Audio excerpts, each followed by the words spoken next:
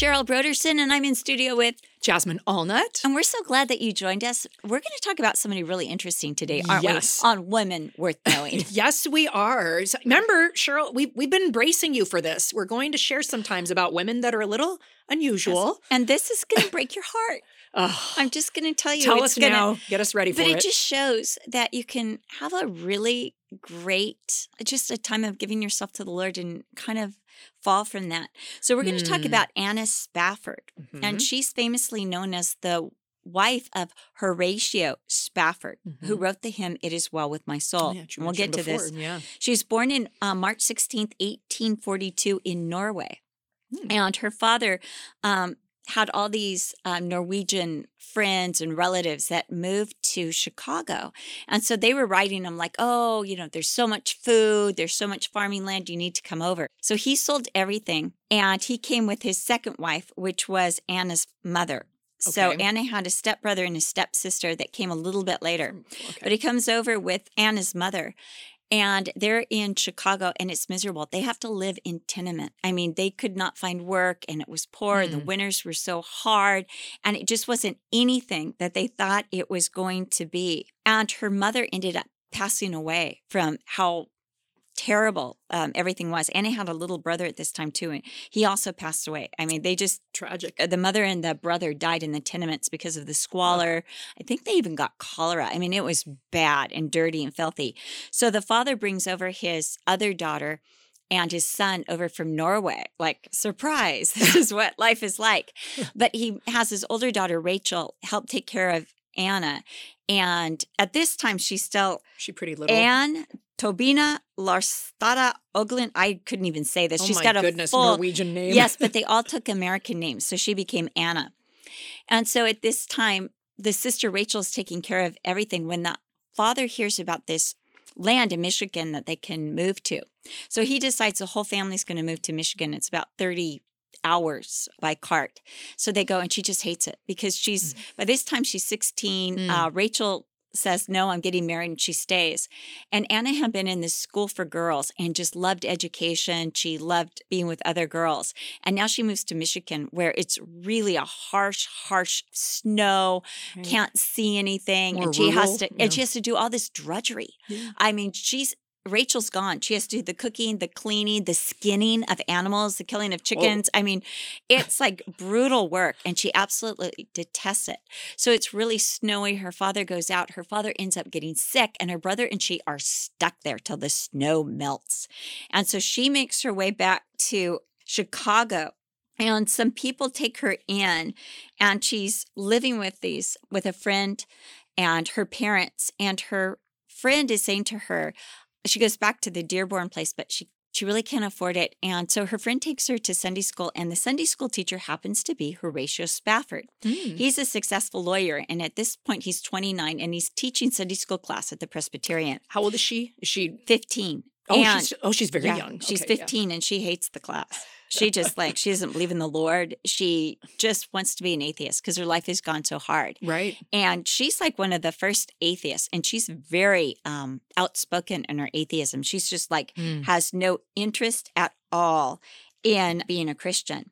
But Horatio Spafford, from the first time he sees her, he's totally attracted to her. And because she's tall and beautiful, he has no idea that she's only 15. Oops. So he begins to visit that house just like, hi, how are you doing? Oh, gosh. And she falls in love with him. So she begins to, nobody's really sure whether she got saved or if she's just like acting like she's Right. saved because she's in love with Horatio. And she also sees Horatio, he's a lawyer, he's successful, as her way out of poverty. And Horatio Spafford comes from the Spaffords of New England were very, very famous and the whole Wealthy family was or- very yeah. wealthy and successful. Yeah. So he has one brother he has one cousin, another Spafford, who's the governor of Nevada, another Spafford who's the governor of Idaho. I mean, like the Spaffords are making their mark. Yeah. They're doing novel things and they're just like trailblazers.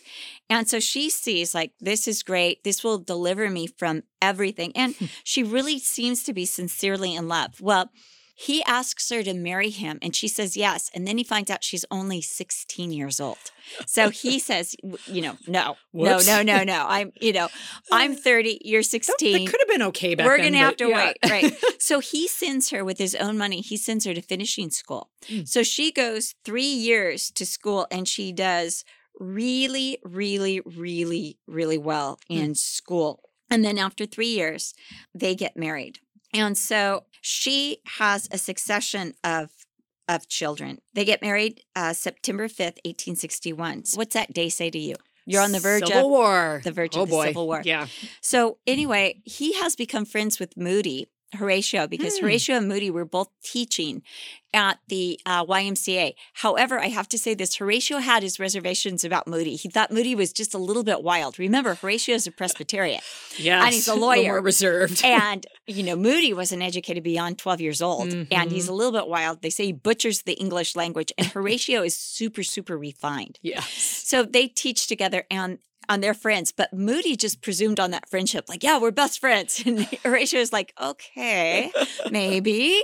But, that was just how it was. So anyway, Horatio and Anna get married. And he buys this house it's called Lakeview, right on the lake, Lake Michigan. And it's just this beautiful house. And he wanted to get Anna out of Chicago because Chicago was getting so polluted at this time. Sure. So he wants to get her out of Chicago. And this is just a great place. And then she has 3 girls just right in succession. She has Annie, Maggie, and Elizabeth, who they call Bessie in 1862, 1863, and 1866. Wow. So this is during the Civil War. And Moody keeps pulling Horatio into all his war efforts. Like, hey, help me, make money here and help me to do this. Moody loves business and Horatio puts himself across as a good businessman. So they even do some investments together. So Horatio goes over to England for some of these investments, and there he meets John Nelson Darby. And maybe you've heard of John Nelson Darby. Yeah. So he was one of the first people to teach a position called premillennialism. And so he took a very literal interpretation of Revelation, which a lot of people had not done for years. They saw it only as allegory, or actually most pastors wouldn't even touch it. Right. But he puts Revelation together with Daniel, with Isaiah, and he begins to see a timetable, which we would call eschatology, or for the last days or end times. Yeah. And he sees the rapture, and he comes up with the idea of the rapture. He's not the first. And, some people say, oh, he's the first to invent it. But no, there were many early church fathers who also believed in the rapture. He was almost just resurrecting it, exactly. Something. Horatio comes back from London, and he's just like, the rapture, premillennial, Jesus is coming. But then he begins to kind of develop his own kind of theology around this. In 1871, by this time they've had their 4th daughter, Tanetta, and they're living on this house, but he's heavily invested in all this property in Chicago. And here's something that he shouldn't have done. He has people that have their inheritances and their money, and they're safeguarding it with him. He's supposed to just safeguard it and not do speculative investments, but just good investments. He's like a stockbroker, right? Okay. But he invested in all this land, which was really speculative, but it looked like it was going to go really well until 1871. So 1871, for those who don't know, in Chicago, it was the Great Chicago Fire. And this will explain something about the fire. Chicago had 532 miles of roads running through it. And of that 532 miles, only 70 miles were asphalt. Oh. And do you know what the other miles were? What? Wooden. Oh, man. Wooden. So when Tinderbox. Yes. So when a cow kicked over a kerosene lamp in a barn, and they called it Farmer Bessie's barn, when the cow kicked over the kerosene lamp, it just exploded into flame, and it hit those wooden rows, those wooden, planks. And it just went like dominoes. The fire just spread, burning one wooden plank after another. And so what happened is all these people fled to Lakeview for refuge because it's right on the lake. The water's smart. And the fire did not reach Lakeview. So Anna is she's like amazing. She's cutting bandages. She's nursing all the sick. And she didn't even feel that well because Tanetta is just a little tiny baby and she hadn't recovered fully from this pregnancy. And yet she's serving so hard, all these people. They had to be evacuated. But when they came back, their house was totally intact. Miraculous. But what happened is the property that he invested in burned up. Oh, with other people's money. With other people's Ooh. money. So he doesn't want to tell Anna how badly they're doing financially. So he's got this one deal because he's invested all these other people's money. He's got this one deal. And this man's going to buy this property. And once this man buys this property, everything's all right. He can repay all of the places that he's borrowed in. Okay. And so it's going to be all right. Let me say this. One of the people he borrowed from was Hetty Green. Do you know who Hetty Green is? Not sure. She was a millionaire way back when, and she lived like a homeless person. Oh, yes. Hetty that Green. lady. Mhm. Okay, interesting. What is she called? Something, the Witch of Wall Street. But anyway, he even borrowed from Fun her, fact. and she was charging him this incredible interest. It was like this crazy. He Yikes. was making just one bad decision built on one bad decision, and he didn't share anything with Anna. He didn't want Anna to Ugh. know. So in the meantime, Horatio began to disbelieve in doctors. He began to think that doctors weren't good, that doctors were evil. And so he had a homeopathic doctor who would just give like herbs and these special formulas for things. So you can see he's already getting a little off. So this homeopathic doctor, he tells him everything he's going through. And he says, you need to get Anna away from here because she can't take this. Her health is so precarious right now. Right. She needs to be. So he sends her to live with his sister in Washington, D.C. Well, Anna doesn't like it. She doesn't really get along with his sister. So she comes right back to Lakeview. So then he still doesn't want her to know. So he books her passage on a ship called the Ville du Havre. It's a French liner to go to France. And he says to her, oh, I'm going to send you to France with the girls. And he gets the top staterooms for them right in the middle of the ship. Wow. And he says, you're going to go there and we want to put the two oldest in school in France. And then we'll get a governess for the two younger ones. And you and I will have a second honeymoon. Was it just so to get her away from his finance, so he could deal with his, okay, So he could deal with his finances. At the same time, just because he can't deal with it. So when they get there, he changes the rooms and he gets her rooms at the front of the ship. And they don't know whether it's because he really couldn't afford the staterooms Right. or if it was just a premonition. Nobody's quite sure. So anyway, he sends her off. So Anna sets sail. And the first 2 days, and her best friend, Mrs. Goodwin, finding out that she was planning going to Europe with her 3 children. So she changes her reservation and she goes on the ship and she takes those middle rooms. The staterooms. The staterooms, yeah. So there they are, 2 best friends with their 7 children all together. Wow. And they're so excited. The first 2 days are just gorgeous. They're off the coast of Newfoundland and it's just beautiful. When all of a sudden this fog rolls in that is so dense and the waves get really awful. And I mean, the ship is just tossed and everything in this dense fog. And it's the 7th day at sea when all of a sudden they hear a crash. And there was a Scottish vessel that came right into the middle and rammed them and couldn't see them. rammed them. Well, what happened is they saw each other at the last moment and they both overcompensated to get away from each other. And the Scottish ship ended up going right into the middle of the Ville du Havre ship. And what it did is it just put this incredible hole right in the middle. And the hole where they hit was exactly where Anna's staterooms had been. And that's probably the time that Mrs. Goodwin and her children perished. So they called everybody up on board. So Anna came up on board and she was huddled next to all her daughters. She had her 4 daughters all around her. And it was cold and it was raining and they're on the top of the ship. And what happened is the lifeboats. Now, this ship could take 800 passengers, about 800 passengers, and it only had 170. But here's the problem. They had just refurbished the ship and they had painted the outside of the ship. And the little lifeboats were stuck fast onto the side of the ship. And when they're trying to pull them out, some of them are splintering. So only a few of the little boats were safe to put people in. And so here's a boat. She's ready to get into it with her 4 daughters. And all of a sudden, this priest comes running in and says, "Are you Catholic?" And he says, "I am. If I'm going to take this boat and you're all absolved of all your sins and you will go straight to heaven."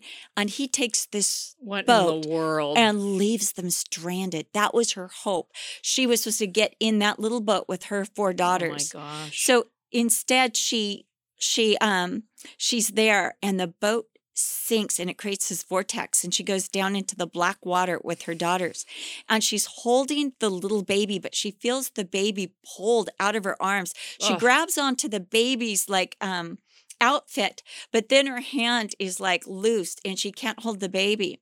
So she's found like a couple hours later unconscious in the water, and the ship that hit them was called the Loch Earn, and the Loch Earn wasn't terribly damaged, but it was damaged. But it was still floating. It was Okay, still yeah. floating. So it takes all the survivors that it possibly can. And the soldiers are out in their little lifeboats looking for any survivors at all. Mm. And they bring them on. And so Anna is searching frantically, any of my daughters. And, nobody can find any of her children.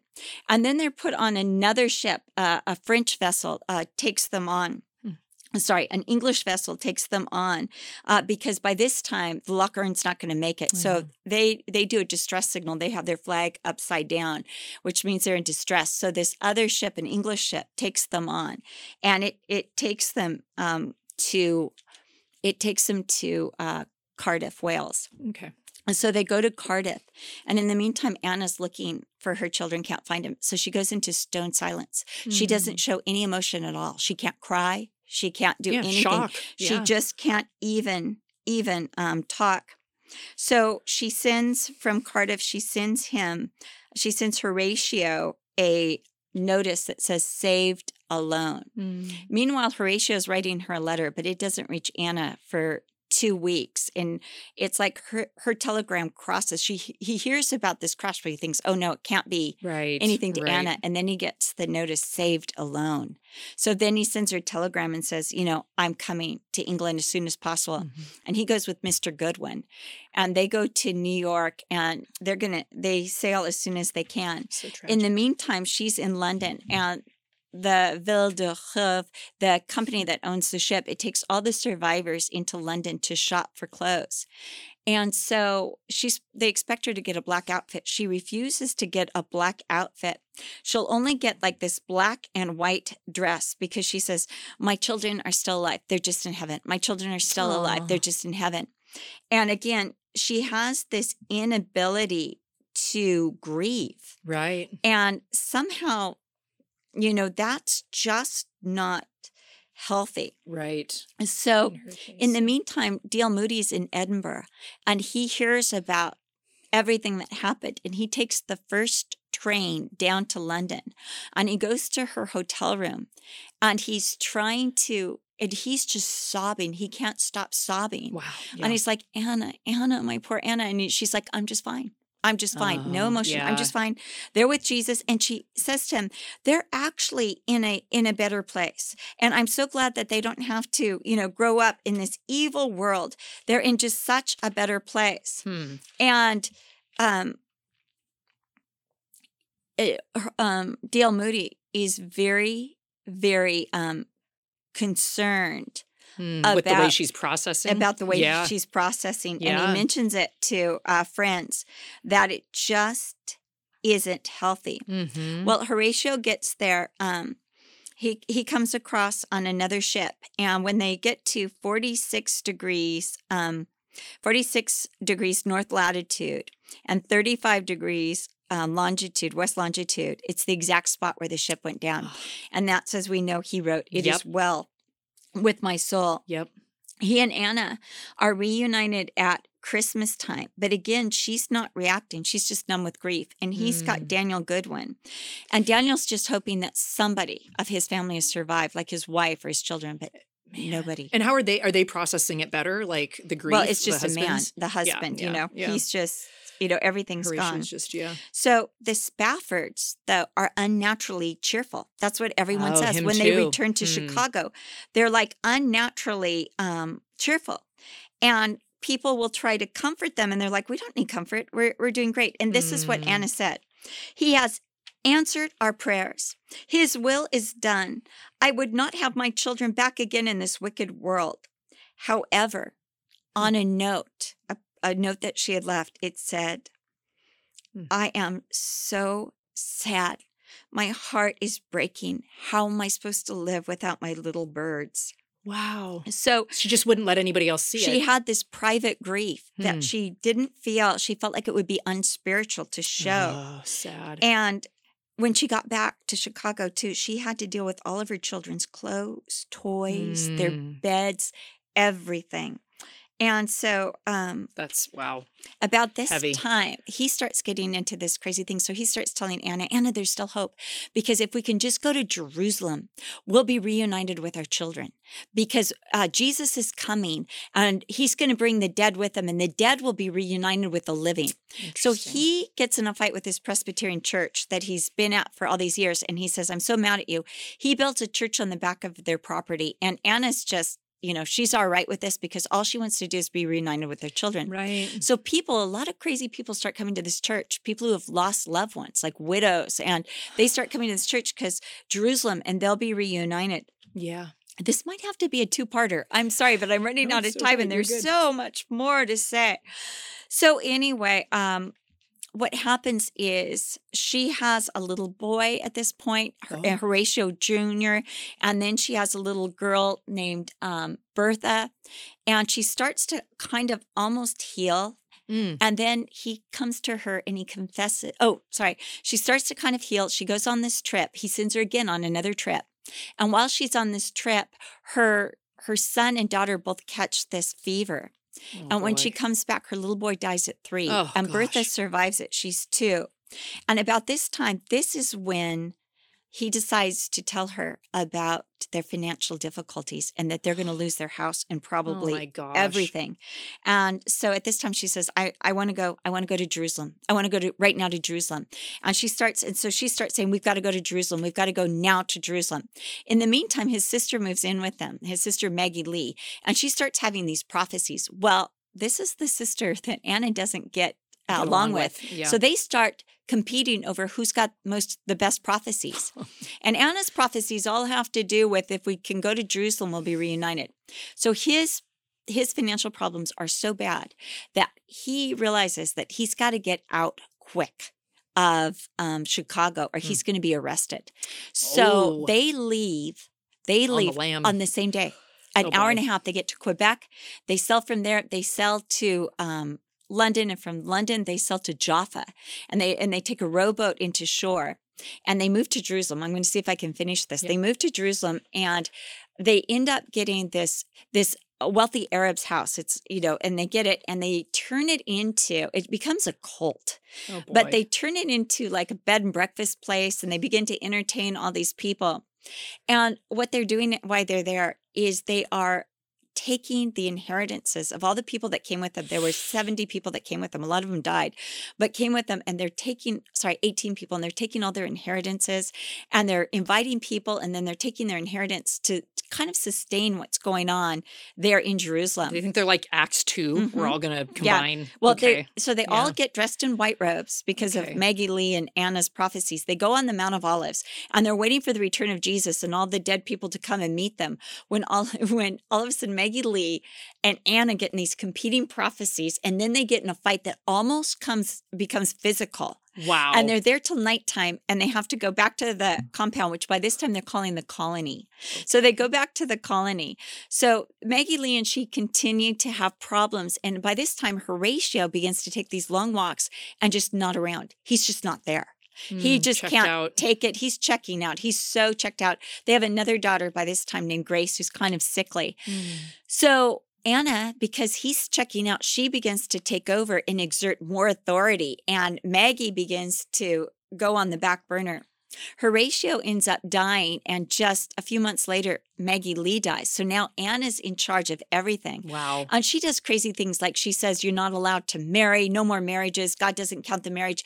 We're supposed to have relationships with everybody, sexual relationships with, all the men are supposed to have sexual relationships with the women, just so that we don't have any faithful ties to anybody but God. I mean, it gets stranger and stranger. And she'd gotten kind of mean to Horatio before he died. But again, I think this woman's just not okay. Yeah. No, and she's never been able to grieve, and the spirituality. And she started doing like studies for the compound that were private, but they would have these public prayer meetings morning and evening, which were more normal.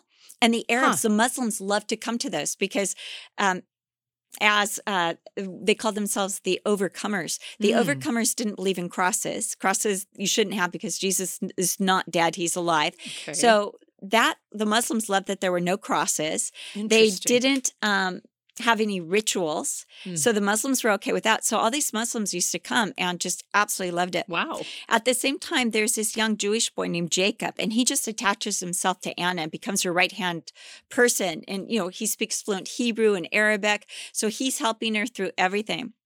So there's these Swedes. Anna has to go back to America to kind of fight for Horatio's estate if there's anything left and do all that. And then all these lawsuits. This place is plagued with lawsuits the entire time.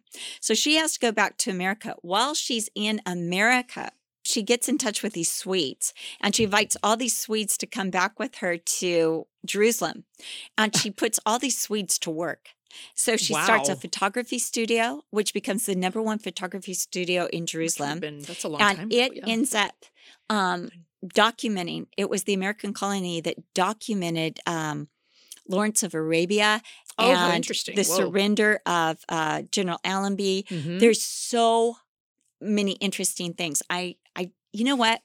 So many interesting thing that came out of there. Yeah, I'm thinking I can't do justice because we haven't even gotten to World War I, and it was crazy. But these Swedes end up also setting up these looms and begin to make all this fabric and begin to make furniture and curtains. And this is the place where everyone wants to get their stuff. And at the same time, Anna's got Horatio did not have a mind for business. Anna does. How Anna interesting. makes this place just function. Now, they've got all sorts of weird doctrines and everything. Right. But she makes this place function. Right. And opens a store that sells all these things. And the compound begins to really function really, really well. Wow. There is so much more that I want to tell, but just one quick story. Yes. It is well with my soul. Well, the music was done not by Ira Sankey, but by the other man who also helped with co-wrote the hymnal. He put the music to "It Is Well With My Soul." Horatio Spafford did not do the music. He just wrote the lyrics. But what happened is they published it in the hymns of Moody, and he came back to Moody and he tried to sue Moody for $100,000 for the rights to that song. Wow. So, he was so desperate for money. And I think that's what happened is Anna, they said, was so dependent on Horatio rather than Jesus. Yeah. She never really had that direct relationship with Jesus. She just depended on him. And when he began to break down, she's like, I've got to take over. Yeah. And she saw that Maggie Lee was respected because Maggie Lee would groan and then her eyes would flutter and she'd get these words from the Lord. So she started imitating that. She would make her eyes flutter and she'd get these crazy words from the Lord. But she became so dominant that Horatio felt he had to do everything that she said because he financially had lost everything.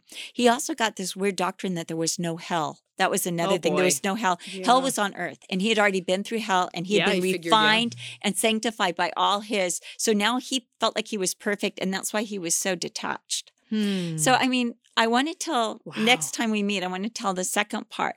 But I think so far what we're seeing is a cautionary Very much so, yeah. Because you can be totally used by the Lord, but if you don't keep that connection with the Lord. If it's dependent on somebody else. And to be real when you're grieving. Yes. And to be honest with people and let people come into your life and speak truth. But they're instead it was like this pride and this hardness. But when we come back, I want to talk about her daughter Bertha because she becomes extraordinary. Oh, that's cool. And I want to talk about what happened with the American colony in Jerusalem. So that's like a cliffhanger, right? Oh my goodness. That's a cliffhanger. What a wild story. But even though Anna Spafford is not someone maybe that you want to imitate, she's definitely a woman worth knowing. Yes, absolutely. And especially if you go to Jerusalem and you ask about the American colony or you hear the story of Spafford, those people will raise their eyebrows. So she's a woman worth knowing. And we'll get to part 2 next time. Absolutely. So thank you for joining us on this edition of Women Worth Knowing. Bye-bye. Thank you for listening to Women Worth Knowing with Cheryl Broderson and Jasmine Allnut. For more information on Cheryl, visit CherylBroderson.com or follow her on Instagram or Facebook. You can also follow Jasmine on Twitter, Instagram, or Facebook. If you think there is a woman worth knowing, we'd love to hear from you. Email us at wwk@cccm.com. We hope you've enjoyed today's episode. Make sure you've subscribed and don't forget to rate us on your podcast app and share it with friends. Thank you again for listening to Women Worth Knowing with Cheryl Broderson and Jasmine Allnut.